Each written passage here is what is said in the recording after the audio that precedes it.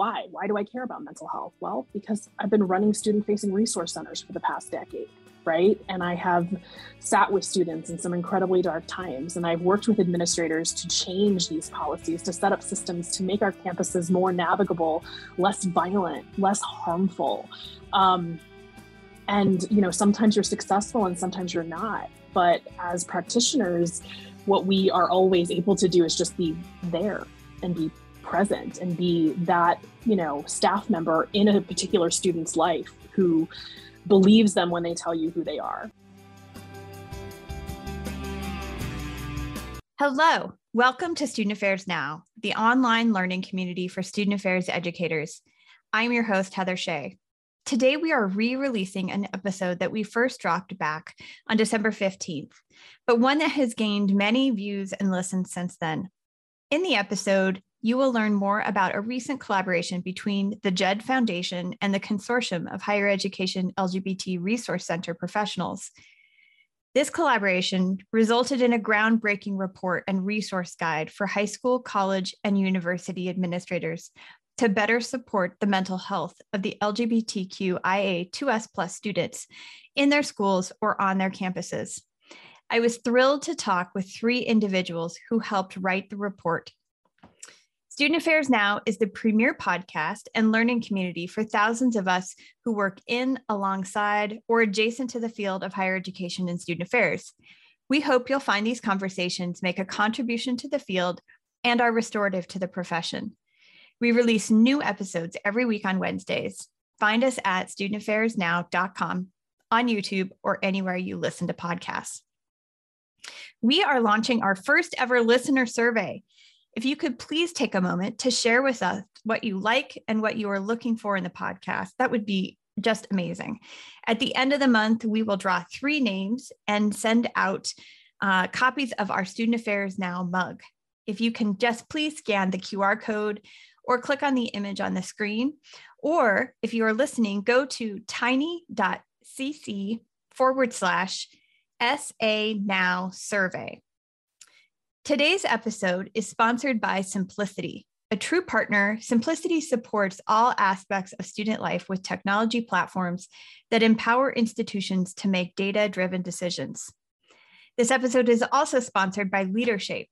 Go to leadershape.org to learn how they can work with you to create a just, caring, and thriving world. As I mentioned, I'm your host, Heather Shea. My pronouns are she, her, and hers, and I am broadcasting from Okemos, Michigan, near the campus of Michigan State University. Michigan State University occupies the ancestral, traditional, and contemporary lands of the Anishinaabe, Three Fires Confederacy of Ojibwe, Ottawa, and Potawatomi peoples. The university resides on land ceded in the 1819 Treaty of Saginaw.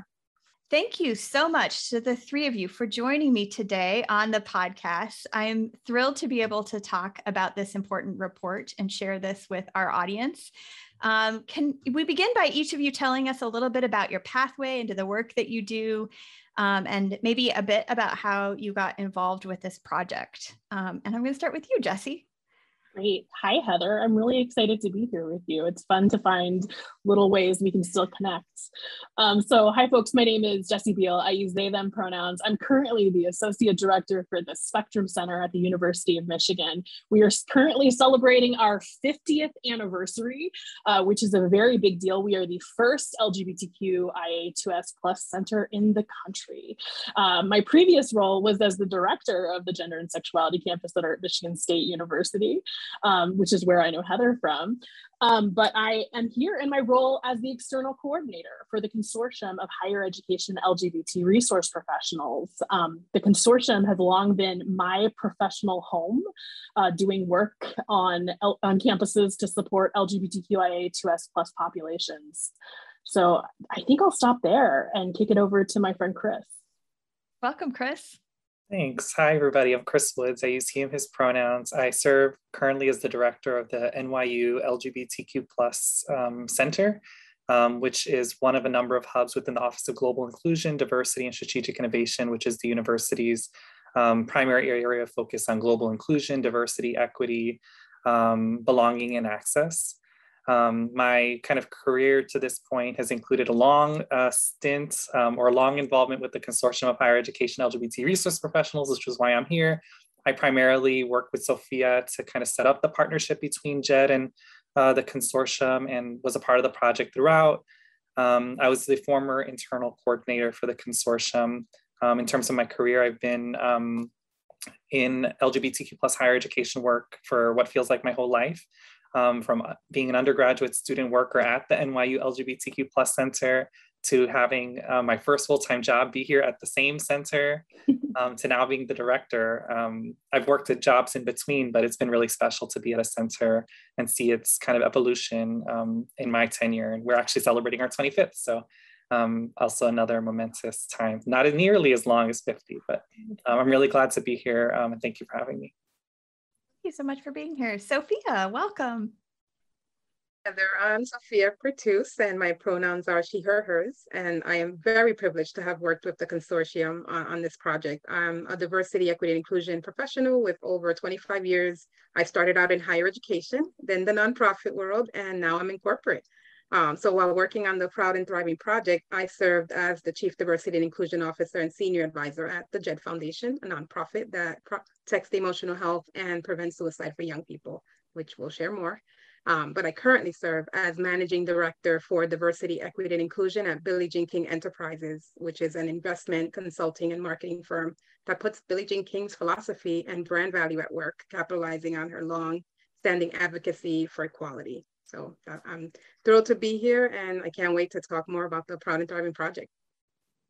Yes, and we will absolutely share a link to the report in our show notes today. But before we dive into that content, I would love to have our audience know a little bit more about the organizations and this important work that you do. So Sophia, can we stay with you for a moment and you tell us a little bit more about the Jed Foundation?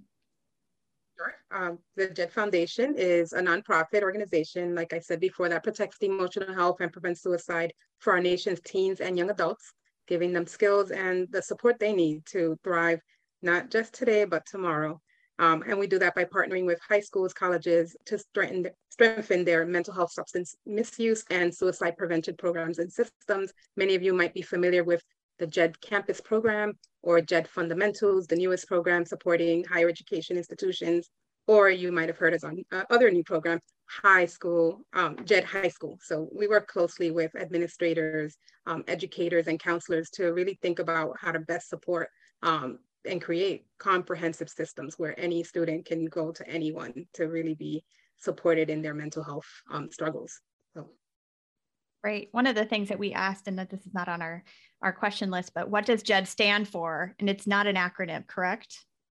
No, Jed is actually the son of the founders, Jed Satow, who died by suicide when he was a college student. So the parents did create the organization to be supportive of higher education and just to find out more about what can colleges do to strengthen their systems and really not let anyone fall through the cracks. Great. Thank you so much for sharing that. And I should say Donna and Phil Satow.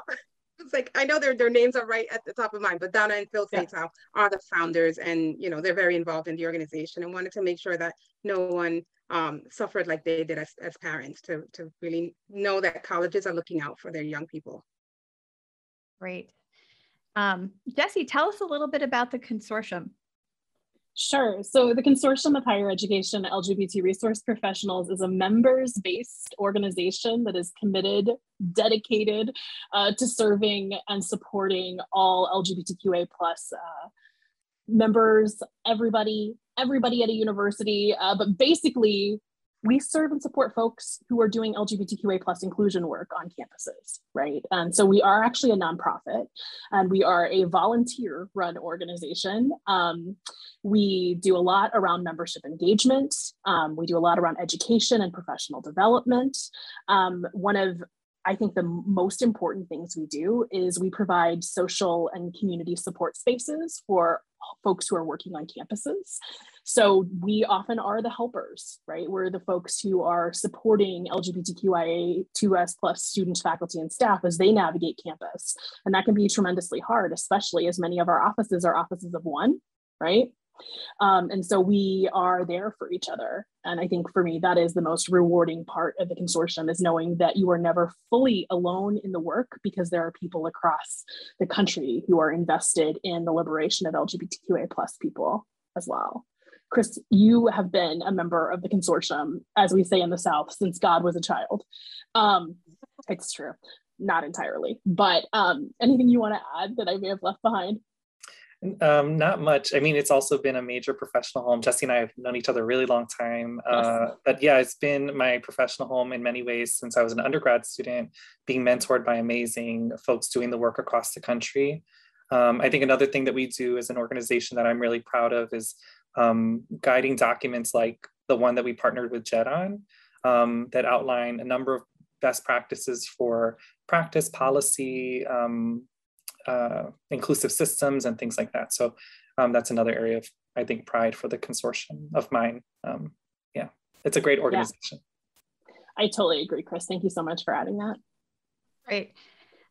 Yes, I feel like both of your organizations are alive and well at MSU. And so thank you for all the work that you're doing to support both my work as well as the work of other administrators at MSU too. So, so talk a little bit about how this collaboration came to be between the two organizations. Sofia, talk a little bit about who supported this work, who contributed, and maybe a bit about how you gathered data. So it's a whole long list of things. So I'll let you start.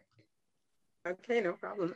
So 3 years ago, I came to Jed, and one of the first projects that I worked on was the Equity and Mental Health Framework, which the Jed Foundation had worked on with the STEEP Fund, and that was geared towards supporting the mental health of students of color on college campuses. So I remember so many schools found it really helpful to have some actionable advice and recommendations, but I felt like we're still missing the LGBTQ plus student population, and looking at, we know that there's intersectional identities, but I thought that there should be a dedicated set of recommendations and research done. So we started even internally. It was great to have the support of our CEO, John McPhee, and he's like, let's go ahead and see who you can get and gather to start the conversation. And there were internal folks at the Jed Foundation who just were really supportive. And one of the first people that I reached out to was Dr. Marion Greathouse, who at the time was at the Tyler Clementi Center, and had worked on a white paper where there was data that was put together for the first time from all types of higher education. We collect a lot of data in higher ed, but sometimes synthesizing it and pulling it together is the key. And then the next part is the action. So she was involved early on. Hofstra University professor, Dr. Genevieve Weber, was also very supportive. She works with Sue Rankin and Associates also. So we talked about how climate survey sometimes has info. So how do you, again, bring that together? And of course, we reached out to Chris Woods, who at the time was one of the coordinators at the Consortium of Higher Ed LGBT Resource Professionals. And we thought, okay, this is a group that is specifically working through things with students and being supportive. And we're hoping that this is the group that not only knows the data, knows the information, but also knows what kind of resources they need, so that when we did put together the recommendations, they can chime in. So we had a few folks there. I already mentioned Chris. You meet him today, and then Jesse Beal, Dr. Demir Woolway, Dr. Emma Linda McSpadden. There were a few folks, and we want to make sure we say everyone's names and acknowledge, because there was a lot of work and review that went into it. Another group that funded the project, and we were so excited about that about a year ago, was the Upswing Fund for Adolescent Mental Health, who provided major funding for this project. And then we had the Healthy Minds Network, over at the University of Michigan, Dr. Sarah Ketchen-Libson and Dr. Sasha Zhou, who both were looking at the data, 5 years worth of collected data from the Healthy Mind study. So we looked everywhere, and then we had conducted some of our own research. I have to acknowledge Dr. Amy Green at the Trevor Project, who helped us with the survey part of this. Decision Analyst was the firm that got the survey out. We wanted to survey students, we wanted to survey administrators and mental health professionals. So we were able to get a cross-section of both, and we did focus groups. Sigifredo Mora and a few others helped us with the focus groups. And then two last people that we'll mention as part of this project were Dr. Angela Batista. She's the CEO of the Batista Consulting Services, who helped us really keep this project together and brought her knowledge of overall higher education resources and really pulled everything together for us. And then finally, I have to acknowledge the primary author of all of our publications. Dr. Maren Greathouse started our literature reviews and worked extensively on them. We have 2 different ones. But Dr. Reese Kelly, who is the CEO and founder of Embodied Values, really brought the heart and soul to the full document and brought a lot of data analysis and synthesized it into something that is very readable, very easy to relate to, and hopefully a great resource that people can go to over and over. And it's all on the website, which I'm sure you'll post as part of this podcast. And I already mentioned the surveys, the focus groups, and then which were collected between May and June of this year. So we were able to capture some of the angst and issues from being home and being in hybrid situations and being remote, and what additional stressors that caused. So it was great. And the Healthy Mind study from the past 5 years. So that was a long answer, but it was pretty extensive and a lot of people involved. And I hope I didn't forget anybody, but it was truly a collaborative effort for sure. Wow. I am absolutely blown away. That is definitely like a who's who list. And I will also say incredibly quick turnaround to gather data in May and June and produce a document of this nature. I really hope that this podcast helps get the word out even further about this really important resource. So thank you so much for the dedication of all the people who you named, but specifically from the 3 of you too. So one of the things that I, as a scholar and as a practitioner, I love seeing, resources grounded in the literature. And so Jesse, could you talk a little bit about that process of gathering literature? Why are there 2 separate literature reviews? And then we'll get into a little bit of the background and kind of what that literature consisted of. But tell us a little bit about the 2 bodies of literature that you all drew upon. Yeah, absolutely. So I didn't mention this earlier, but I'm also a PhD student in the Higher Adult and Lifelong Education program at Michigan State University. And so there's 2 literature reviews, which for me, as someone who studies LGBTQIA2S plus folks in higher education, it's just like amazing, right? Treasure trove. Exactly. Like it's like they threw me a party, but it's in 2 separate literature reviews, right? I was so thrilled when they were released. And we do really have to give so much of the credit to Dr. Maren Greathouse and Dr. Reese Kelly. They were incredible in this process and pulling all of this information together. So we have 2 separate literature reviews. The first one is for LGBTQ plus folks, right? And the second one is for trans and non-binary identities. Now, part of the reason why there's a division in the literature reviews is because there's a division in the literature, right? Where one is about sexuality and the other one is about gender. And we tend to think about LGBTQIA2S plus identities as being monolithic, but there is no one story of what it is to be queer or trans. Where there's a ton of variation, of course, across lines of race and class and disability, but also within our communities, right? Within the acronym, if you will, right? And so the first literature review was very much focused on sexual identities, right? So what it means to have and hold a sexual identity that's considered to be marginalized, right? That is marginalized within our school systems, within higher education, right? And the second one really focused on trans and non-binary folks. Chris, is there anything you wanted to add to this? Oh, that was beautiful. Okay, well, thank you. Chris likes to compliment me, which makes us very, very good friends, right? So. Much deserved, much deserved. Yeah. I love it. So Sophia, tell us a little bit about some of the highlights and a bit about the background of the literature in which this is grounded, and some of the specific risk factors that you all named. I would say there's lots of really great scholars that are working on this, and just like Jesse said, it's all in different places. So we knew we had to bring in mental health. We need to bring in higher education, retention, all the different things that, people who are educators are worried about. Our students adjusting, our students able to be their full selves and show up authentically. So we drew from different places to bring it all together. So that's why there's 2 very long literature reviews, but I think anyone who is saying, I don't have the info, I don't know the language, or I don't know how to continue to find the info, has zero excuse. If they go to the Proud and Thriving Framework website, there's different links there. And in the links, even within the both the two frameworks, I'm sorry, the two literature reviews and the framework are even more readings within, and names of scholars who are working really hard to educate everyone about these important topics. So that's the data and how we bring that together. I won't bore you with that, but I do want to talk about what brought us to the conversation in the first place, and they were the risk factors. We want to make sure that we're addressing the issues so that that's the deficit model first is like, what was wrong? What are the issues? And we're hoping to end on a high note. And what are the protective factors? We also found those as well, but I'll start with some of the risk factors. And they were things like, so for trans and non-binary students, internalized cis sexism. And we introduced language in this report that I hope will enlighten folks to really rethink some of the ideas around the way we use words. And one of the first sections is a note about language, which Dr. Reese Kelly created, and I think it's brilliant. So please, if you can download and look at that, it's a great primer. Lack of identity pride, looking at ideas of passing and the way that the external factors make us not show up as our full selves and share. Non-discrimination policies that don't specifically call out and name sexuality and gender.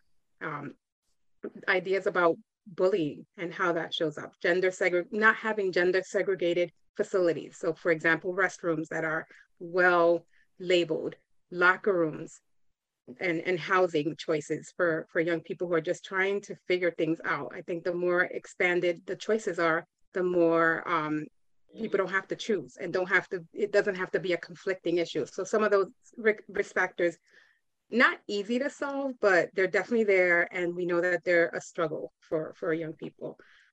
For overall LGBTQ plus students, we found very similar things. Internalized heterosexism, monosexism, not finding the examples of themselves in the classroom. So faculty and curriculum that just excludes and does not have a full sense of everybody who is part of the campus community. So those are a few, there's so many. Lack of resources, obviously, staff and administrators and mental health practitioners who just do not have the knowledge, the language, or the training. That one was very clear in the data for us. And that was self-reported. Some of the practitioners who are like, I just don't know the info. I have no idea.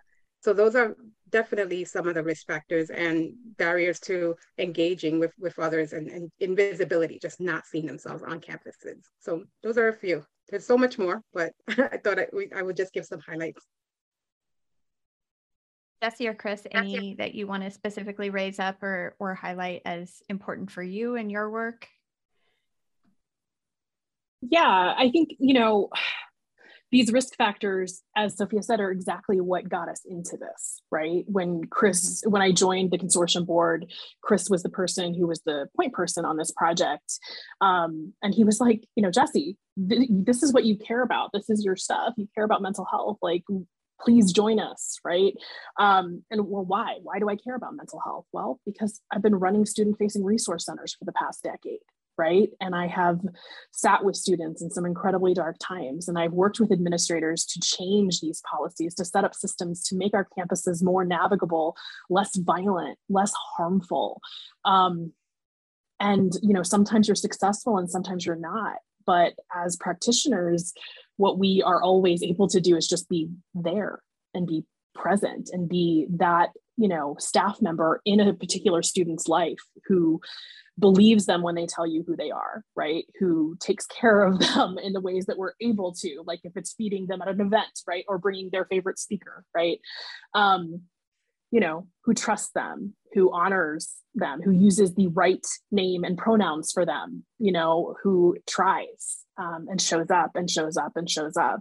And I'm really lucky, Chris, I'm sure this is true for you as well, but, I have students who were in high levels of distress around their mental health, who I, worked with and supported, who are still, in my day-to-day life 10 years later, right?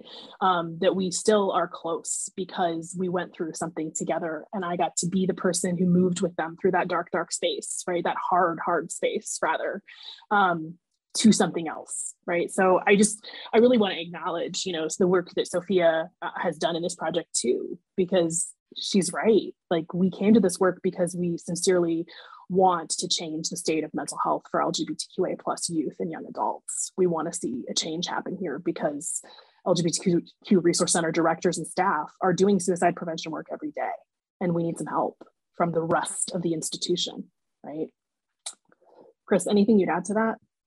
Yeah, I mean, I think what the risk factors highlight or illuminate is oftentimes I think there's a tendency, historically, there's been a tendency in mental health work to pathologize LGBTQ plus communities and people, right? We know this, or if you don't know this, you got to look that up. There's a rich and long, unfortunate history of mental health work pathologizing LGBTQ plus communities. And I think these risk factors help to illuminate the many, many ways that these risk factors are not individual. They're risk factors of the social and cultural environments and the institutional environments that these students live in and have to operate within that increase or risk to their mental health and well-being. And so I think what I appreciated about this project was helping to kind of unearth and make really explicit some of these very things that are actually solvable. In many ways are solvable. Some maybe not so much, right? Are we going to transform or shift heterosexism and cissexism today? Maybe. A big task, but can we change a form? Can we change a structure? Can we change a system, a policy, a practice, a resource? That we can do, right? And so I think for me, it helped illuminate kind of just how much the risk factors are really rooted in things that are external to these students that apply a lot of pressure to their kind of day-to-day navigation and world experience. What Chris said just now is like so valuable, right?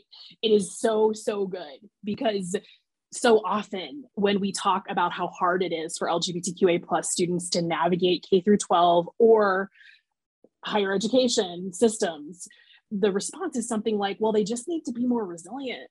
We need them to toughen up a bit. And that's not actually the answer. Like, our LGBTQIA2S plus students are tough, right? They have been through it. Being authentically yourself in high schools today is not any easier than when I was in high school, right? They are tough and they are doing what they need to do to live, right? And it's the systems, right? This is an organizational, institutional, structural, ideological problem. And yes, we can all intervene on the individual level to make change, but there's also systems level change. And I really appreciate, Chris, you naming that specifically, because that is something that differentiates this project from other LGBTQA plus mental health projects, right? Because the problem is not located in this report with our students. It's located within the systems. And that is so valuable. So I basically just resaid everything that Chris said with a whole lot more so's and ums, but I just wanted to highlight that, yes, Chris is correct. So yes. I can add some data to this, back please. to the idea of the issues are not with the students themselves. They're students, they're humans, they're people that need help. And sometimes you might hear somebody say, well, why don't they just get help? Go ahead and go. Well, our study found that 3 in 4 LGBTQ plus students reported that they wanted to see a professional for counseling in the past 6 months. 90% are likely to go, but couldn't find any. And then 67% said they had used therapy before. So it's not a group that is shy about getting help. It's just the help that's available is not the culturally competent help that they need. So we found that data too. 40% of counselors and administrators said they didn't have adequate training and didn't have the information. Nearly half said that they did not feel at all skilled to be helpful to LGBTQ plus students. So to be able to get that information, people to admit, I don't have the information, I don't have the training. That's great that we got that, but it's also concerning that we got that, because that means that we have some work to do. Yeah, but it's within our control potentially, right? And this is what I love about this. I mean, maybe, right? The systems level, what are the levers that we can actually affect change around? And I think within our campuses, we do have some power. And so that's the other part that I really loved about what you said, Chris, as far as it's not fixing students, it's fixing our institutions. So Chris, I want to turn to you as a director of a resource center. We're going to talk about kind of within the resource center space, how do you intend or see this report being used? And then we're going to look at it more broadly at the institutional level. So what have you experienced, and what do you hope that this adds to your ability to influence that change? Oh, Lord. Yes, I've experienced a lot in this topic. I think, Jesse, I think I appreciate you sharing about like holding space for students. I can't tell you the amount of times as a director of a center, just to sit with a student in severe distress who have tried their hardest to seek out resources and don't know where to go or who to turn to. And then when resources like these exist, and hopefully they do, and they don't exist, unfortunately, at all colleges or university campuses, but when they do, they can serve as a safety net for many students. But, the job of mental health work, or even the job of really thinking about a person's holistic well-being cannot live within a center, can't even live within counseling, right? Or mental health professions.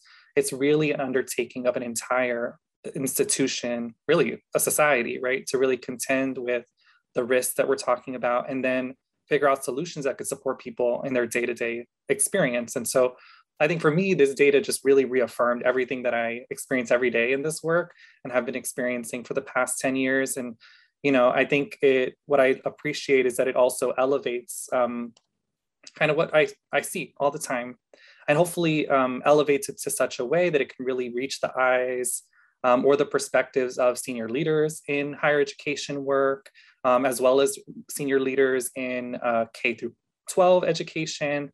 I'm thinking policymakers. It has the potential to really reach those who have the power to influence change in ways that sometimes even at a center like ours, we may not have that agency. Thankfully, in my role, we have quite a bit of influence since we report directly to the president as an organization.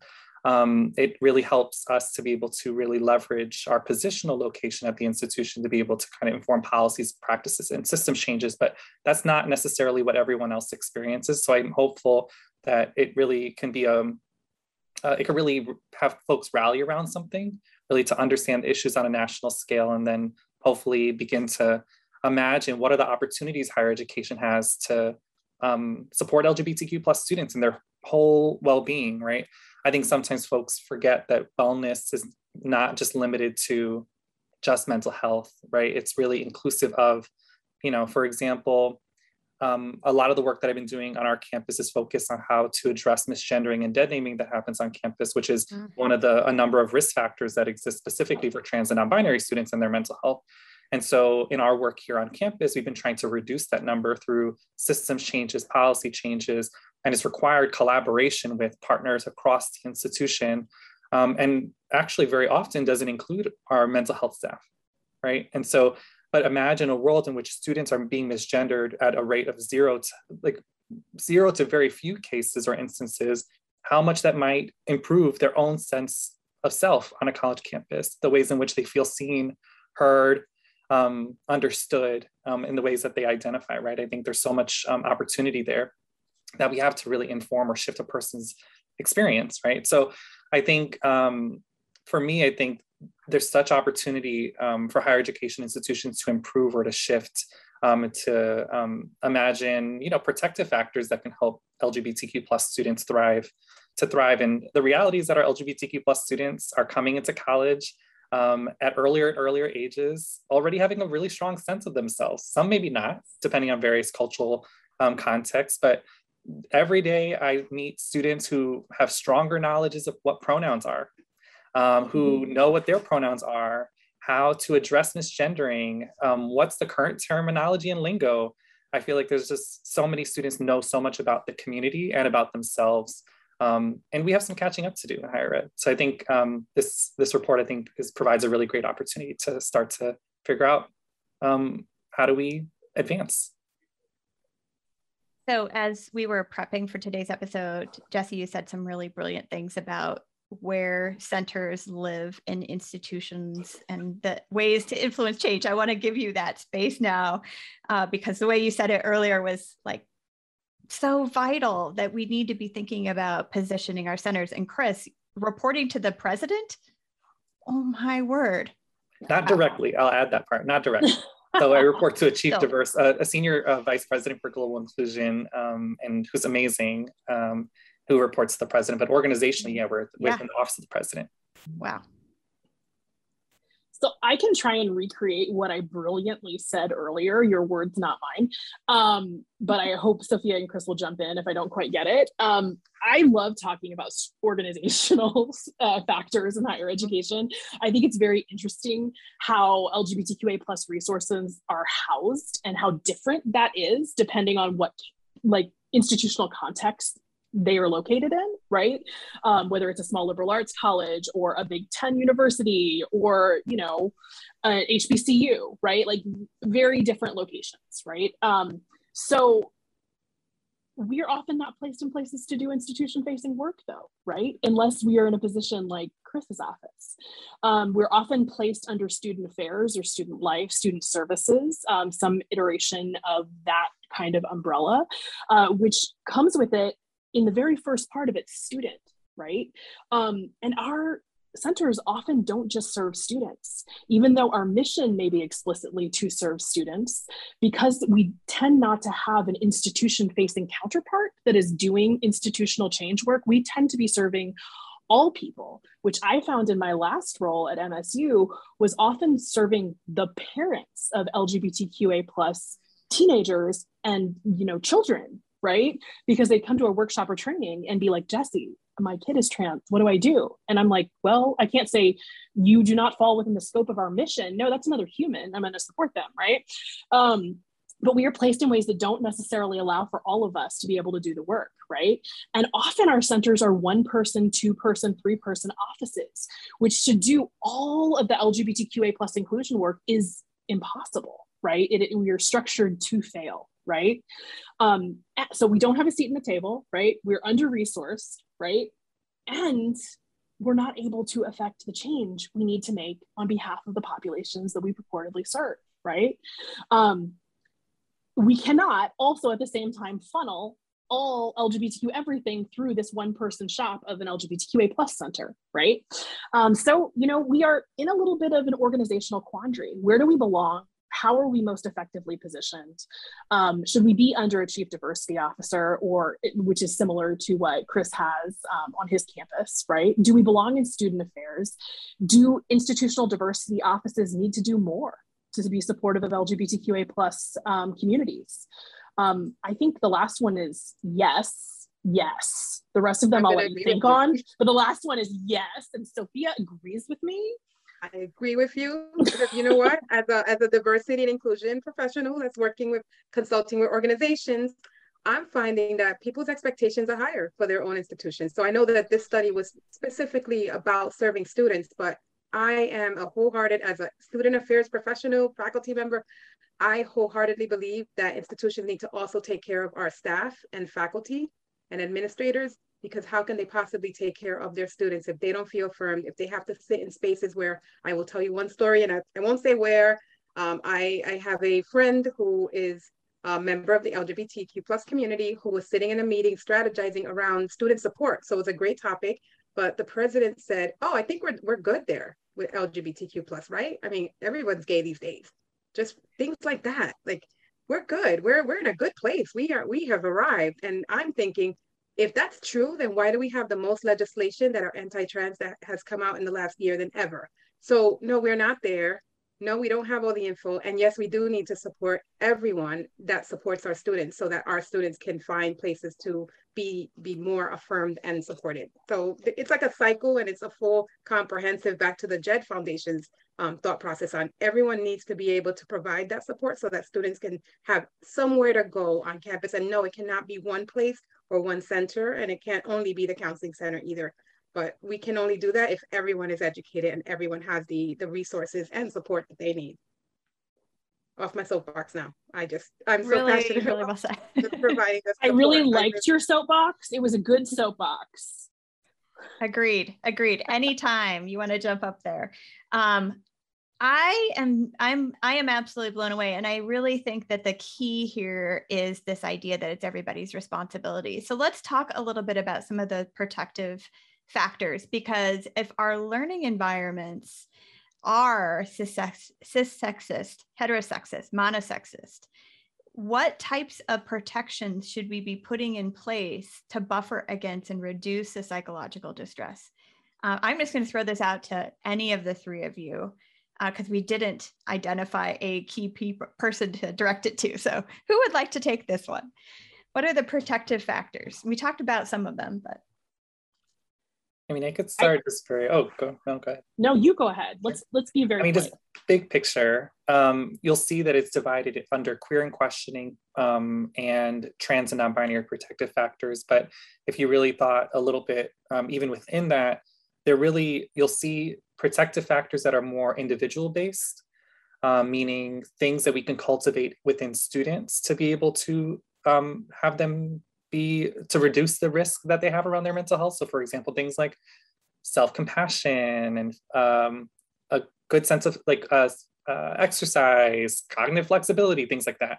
And then there's also community focused protective factors, things like having affirming environments, having affirming communities, having spaces that with people and mentors that reflect them and their identities and communities. And then there's a vast majority of the protective factors are actually institutional, right? So the asset-based version of what Sofia mentioned earlier, which are things like having gender inclusive facilities, having a policy that aligns pronouns and chosen name, what happens when people experience harassment or violence, do they have resources for that that are clearly outlined for reporting and things like that. So anyways, I think those are kind of the buckets. How I understood the report is individual, community focused, and then institutional. Chris, I love everything you just said. I only want to add two things. And the one is, one of the parts of the report that really stuck out to me was having a negative self-perception, right, as being a risk factor. And then a possible, a protective factor being developing a more positive association and more pride in your identity, right? And one of the best things about Jed and this particular project is that it took what we already know, right, as practitioners, and it gave it to us in data, right? And so we're like, yes, that's true. And I remember when I learned that as a practitioner, right? I remember when I started changing the way I talked about my identities, because my students deserved to have a practitioner with them who loved us, right? That part of my practice as, an LGBTQA plus resource center staff person was to love our communities, not an exclusion of other communities, right? But to be completely 100% for LGBTQA plus communities, to be unabashedly in love with us, right? And for me, that, I remember learning that and how that was a shift for me in how I approach the work, right? And the self-work that it took as a practitioner to be able to love everything that we are, even the hard parts, right? And I really, that part, helping our students thrive is about them being able to realize joy, right? And imagine joy in their life, right?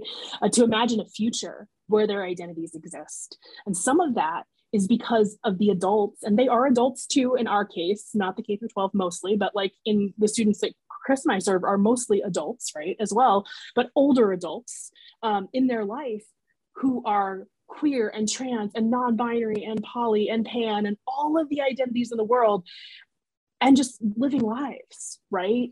And loving themselves and loving our communities as an act of justice, right? If we want to go towards Cornell West, right? Loving us in public, right? And that's so important. That's so, so important. The second thing I want to say, and this is completely different, right? So we're going to little left turn here. Is institutions, and this comes out in the report too, but institutions have got to do a better job of collecting demographic information on LGBTQA plus populations, right? This shows up in student information systems. This impacts exactly what Chris was just saying around chosen name, right? Because it's these same or similar systems that feed into each other. Y'all, data on LGBTQA plus populations is critical, and it needs to be complete, accurate, and inclusive. And that means your gender categories cannot say male, female, other, or even male, female, non-binary. It is 2021, it's December of 2021. There are plenty of scholars out there who can help you figure out how to ask these questions in a way that communities see themselves and recognize themselves in, right? I'll help you. I mean, I'll charge you, but I'll help you. I'm sure Christopher would love to charge you, right? We're here for it. But we have to get this data, because we don't, and it is an institutional invisibilization of a community. We don't even recognize that these communities exist. So how are we going to serve them? The Gallup poll found that 16% of Generation Z adults are LGBTQIA2S+, 16%. These are our students. We don't know if they're graduating. We don't know if they're succeeding. We don't know if they're on probation. We don't know. We don't know because we don't bother to ask. And there are ways in which we can protect that data and that information and ensure that we're actually able to target these kinds of interventions, these kinds of protective factors, right? And while resource allocation is tied to numbers, I'm just going to throw that out there, it'd be really, really helpful to be able to name how many queer and trans students we have on our campuses. Because as long as we don't know, we can pretend that they don't exist. And can I challenge you on a national data perspective? Really quickly? You can. So I'd love for you to. There are, and maybe, institutions are, I think, sometimes afraid because they're like, I don't know what words to use, what language or what labels, but there are studies that institutions have been participating in, things like the NESI, the CHIRP, name them, there's so many. And that's what Dr. Marion Greathouse tried to do with the Tyler Clementi Center, write a white paper that says, okay, some of them just started collecting this data like 3 or 4 years ago at the time. I can't tell you how many now, but some of this data does exist if you're willing to look at it. And that's a pet peeve of mine in higher ed, where we collect a lot of info, a lot of data. We even do climate surveys to really figure out what's going on. And then we put it on a shelf when we find that it might be more expensive, too challenging, or just not in the top priority. And I'm going to channel my Dr. Sean Harper, where he wrote this, I put it out somewhere, but he wrote please stop collecting climate survey data and then just doing nothing with it, because there's no point in doing that. Just don't do them. So there is data sometimes. You're right. There isn't when it comes to real student data that's a campus specific one, but trend wise, there is data. No. You are totally right. I'm specifically talking about institutional data sets, right? And the ways in which gender and sexuality do, and frankly, do not get captured by our institutions, right? So you are totally correct. There are national data sets out there. I would love to get a coffee with you and talk about how terribly they ask those demographic questions as well, because some of them are pretty terrible. But specific to institutions is where we run into harm, right? Because we have a student who's not able to say, I'm non-binary, right? And then have them represented within student success data, in a disaggregated way, right? Because we are able to protect certain data sets, including data sets related to disability. And as a person with disabilities, I know that those identities are protected, right?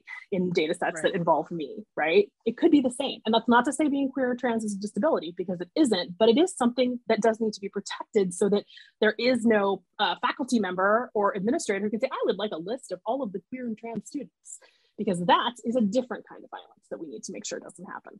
So I agree, Sophia, completely. Yes. So Jessie, you've jumped into a conversation, or kind of our next piece, which is recommendations, which is great actually, because I want you to, in addition to talking about data, what are in the framework and in the document, it really breaks down the recommendations by these audiences. And I'd love for you to talk more about some of the specific recommendations beyond collecting and using data, because oh my gosh, that would tell us so much about what our students on our campuses are experiencing.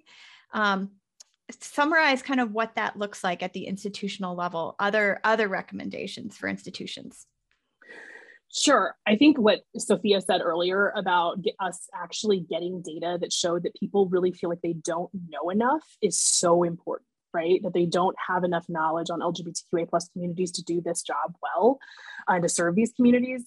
One of the most simple things that we can do at an institutional level is provide education, right? Access to education around LGBTQA+ identities, topics, themes, ways to implement LGBTQA+ identities in the curriculum. We've already talked a lot about chosen names and pronouns. Again, curriculum is super important.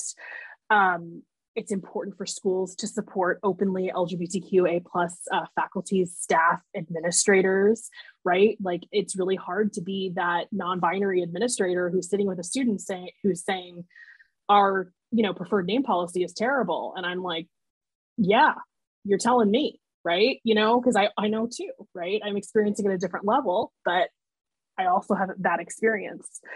Collect and examine data, update policies and procedures. If y'all still have policy documentation that uses she or he, y'all come on with it. They is here. It is here to stay. It is also grammatically correct or grammatical, which is the grammatical way of saying that. Anyway, resource program centers, offices, department roles. In K through 12, you're not going to usually have an LGBTQA plus resource center, but you may have a GSA. Right? What training, what resources are you providing, or excuse me, Gay Straight Alliance, what training or resources are you providing for the staff who advise that organization, right? Remove barriers for seeking and accessing mental health and academic and support services. And high schools offer training series to family members, guardians, supporters to help them better understand and support LGBTQA plus students, right? Working with families is incredibly important. I did some consulting work with one of the local high schools in DeWitt, close by Lansing, right? Because we wanted to do an LGBT 101 for parents because they needed to know what was going on, right? They wanted to better understand their kids. This is important. Parents can make a huge difference in the mental health outcomes of LGBTQA plus youth. Specifically, they tend to lower suicidal ideation rates quite a bit. So it's important for us to be educating all levels. That's great. Chris, in the section I want you to kind of speak more about is around how our recommendations are specifically outlined for folks who are mental health practitioners. So kind of taking an institutional level, mental health practitioners, and then we're going to get to the individual level next. So what are the recommendations in the framework and report?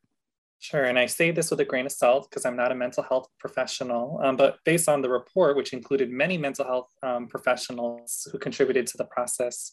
But what I will say is one thing I think that can sometimes be challenging before I mention any of this feedback is that many mental health professionals do not receive training related to LGBTQ plus experience. And if they did, it may have been many, many years ago. It's never ongoing, right? So I think one recommendation is really a commitment, not only on an individual level, but on an organizational level for counseling and wellness centers to really continue ongoing learning that talks about the evolution of language, identities, and experiences of LGBTQ plus communities, specifically the intersectional lives of LGBTQ plus communities. I think more and more, I hear from counseling staff as well as from students directly about, I identify as an LGBTQ plus person, but that experience is uniquely shaped by my cultural upbringing, my racial ethnic background, my immigrant status, my religiosity and my faith background, which is a personal area of interest and passion, things like that. And so I think it's really important to really think about the nuance of people's experience and to develop, do case studies and develop skills around how to hold space for people. And it's okay to not know the answers. I think, and I say this for all student affairs professionals, not only folks who do mental health work, but especially for mental health professionals, it's okay to not know the answers and to just hold space for someone and to, as Jessie said earlier, be on a journey with them, right? And provide the support that you can with the resources that you have available to you.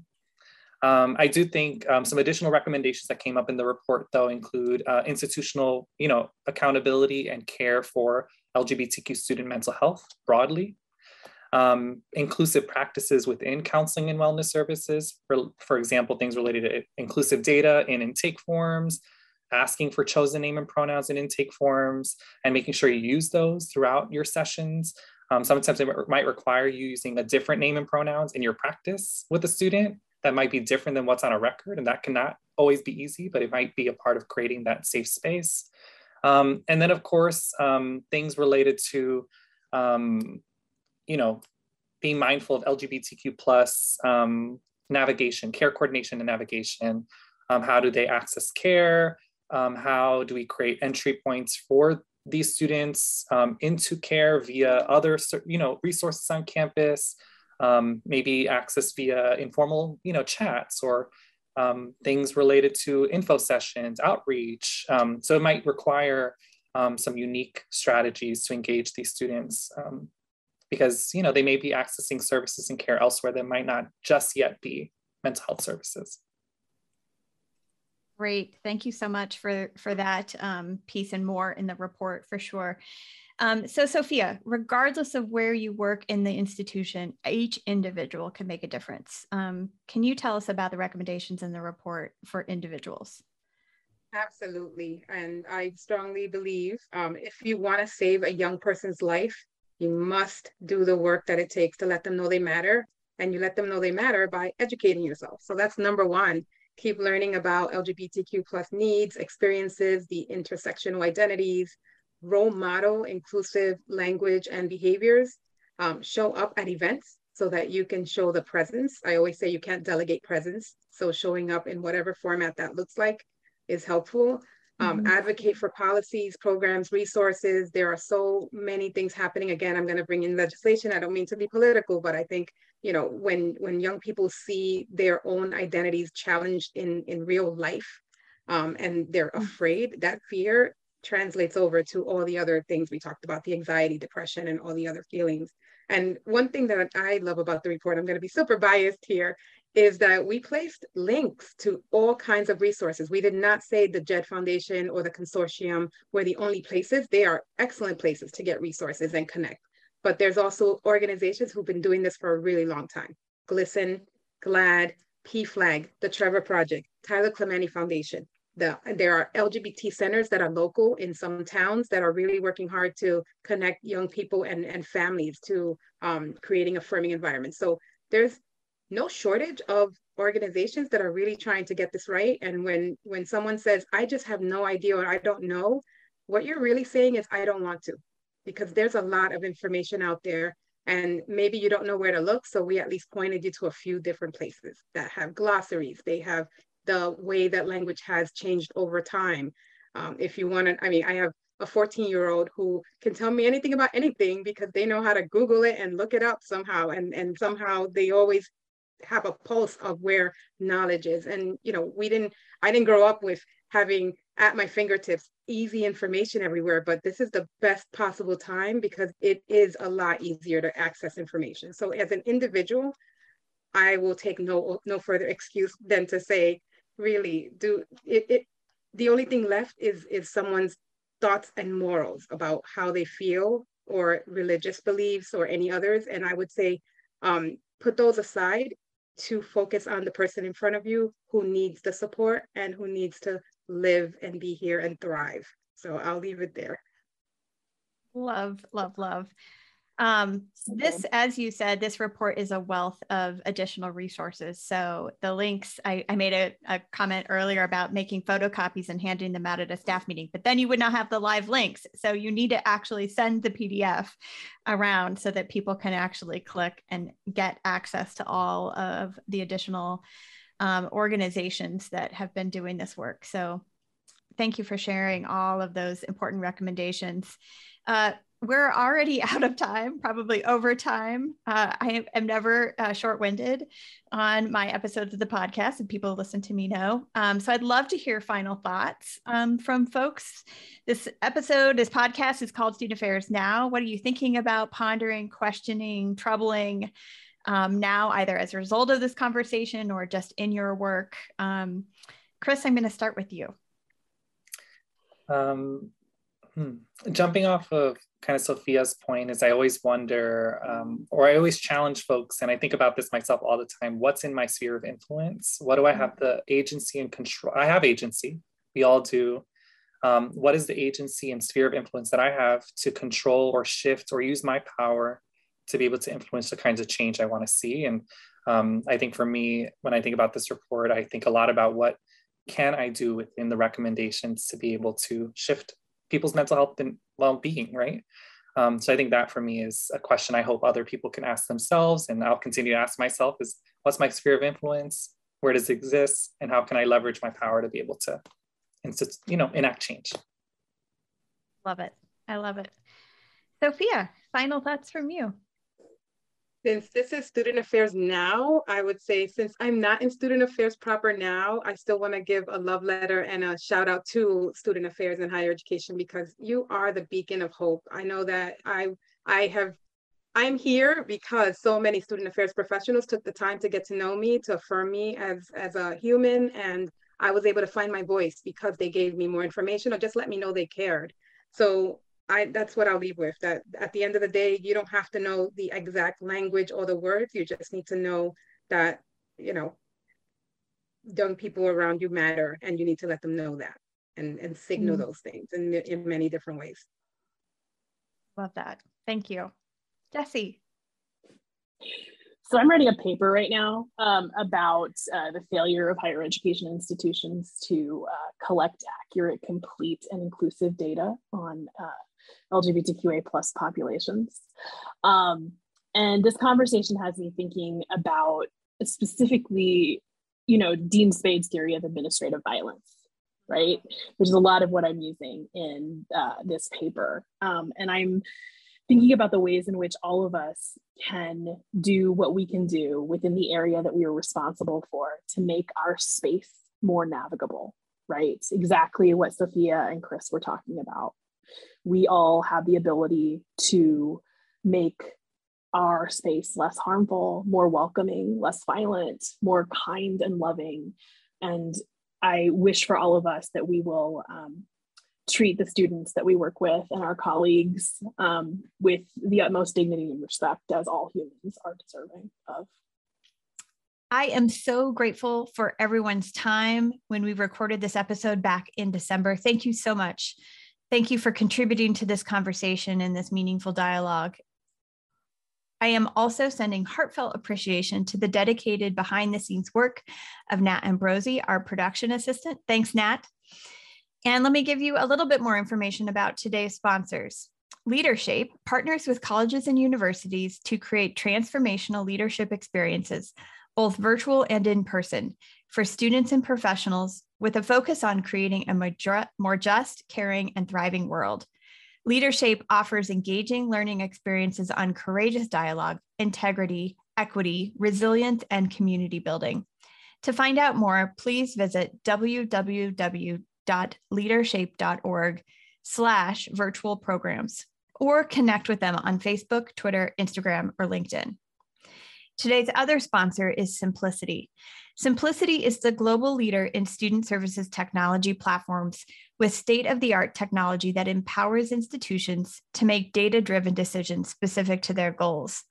A true partner to the institution, Simplicity supports all aspects of student life, including but not limited to career services and development, student conduct and well-being, student success, and accessibility services.